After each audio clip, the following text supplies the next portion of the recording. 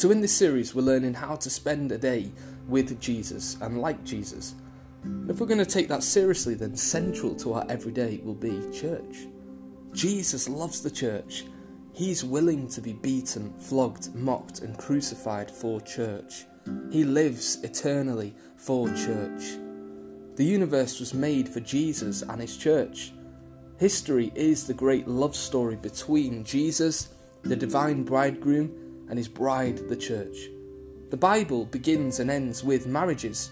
The first between Adam and Eve, where we've seen Adam is put into a death-like sleep, and through his pierced side, life is given to his bride, Eve. The Apostle Paul looks at that scene and sees what it's pointing to, the marriage of Jesus to the church. At the end of the Bible, in Revelation 21, we learn that everything is heading towards the marriage of Jesus to the church and the life everlasting to follow. So if we're followers of Jesus, then we're seeking to love the church as Jesus does. And that's going to show in our diaries, how we spend our time. But there's another point. In Genesis 1, we hear God declaring things to be good again and again and again. But in Genesis 2, we hear God call something not good. A human being in isolation.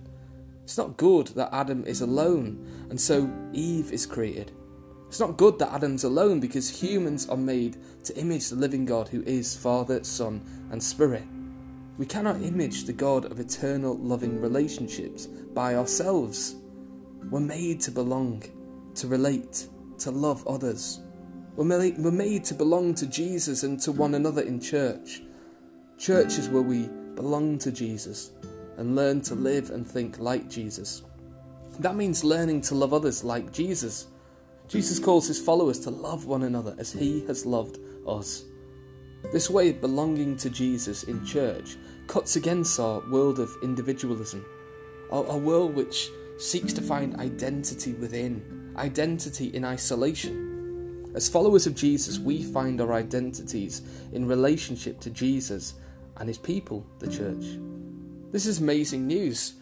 We live in an apparent age of connection. Smartphones, social media, transportation, global 24/7 news channels. It seems like we're connected with one another and with the world more than ever before. Yet at the same time, it's arguable that some of us have never been so isolated, disconnected and lonely. And I'm not just talking about the pandemic we've been through. We might be connected through a screen or via a like, but we're made for far more than that.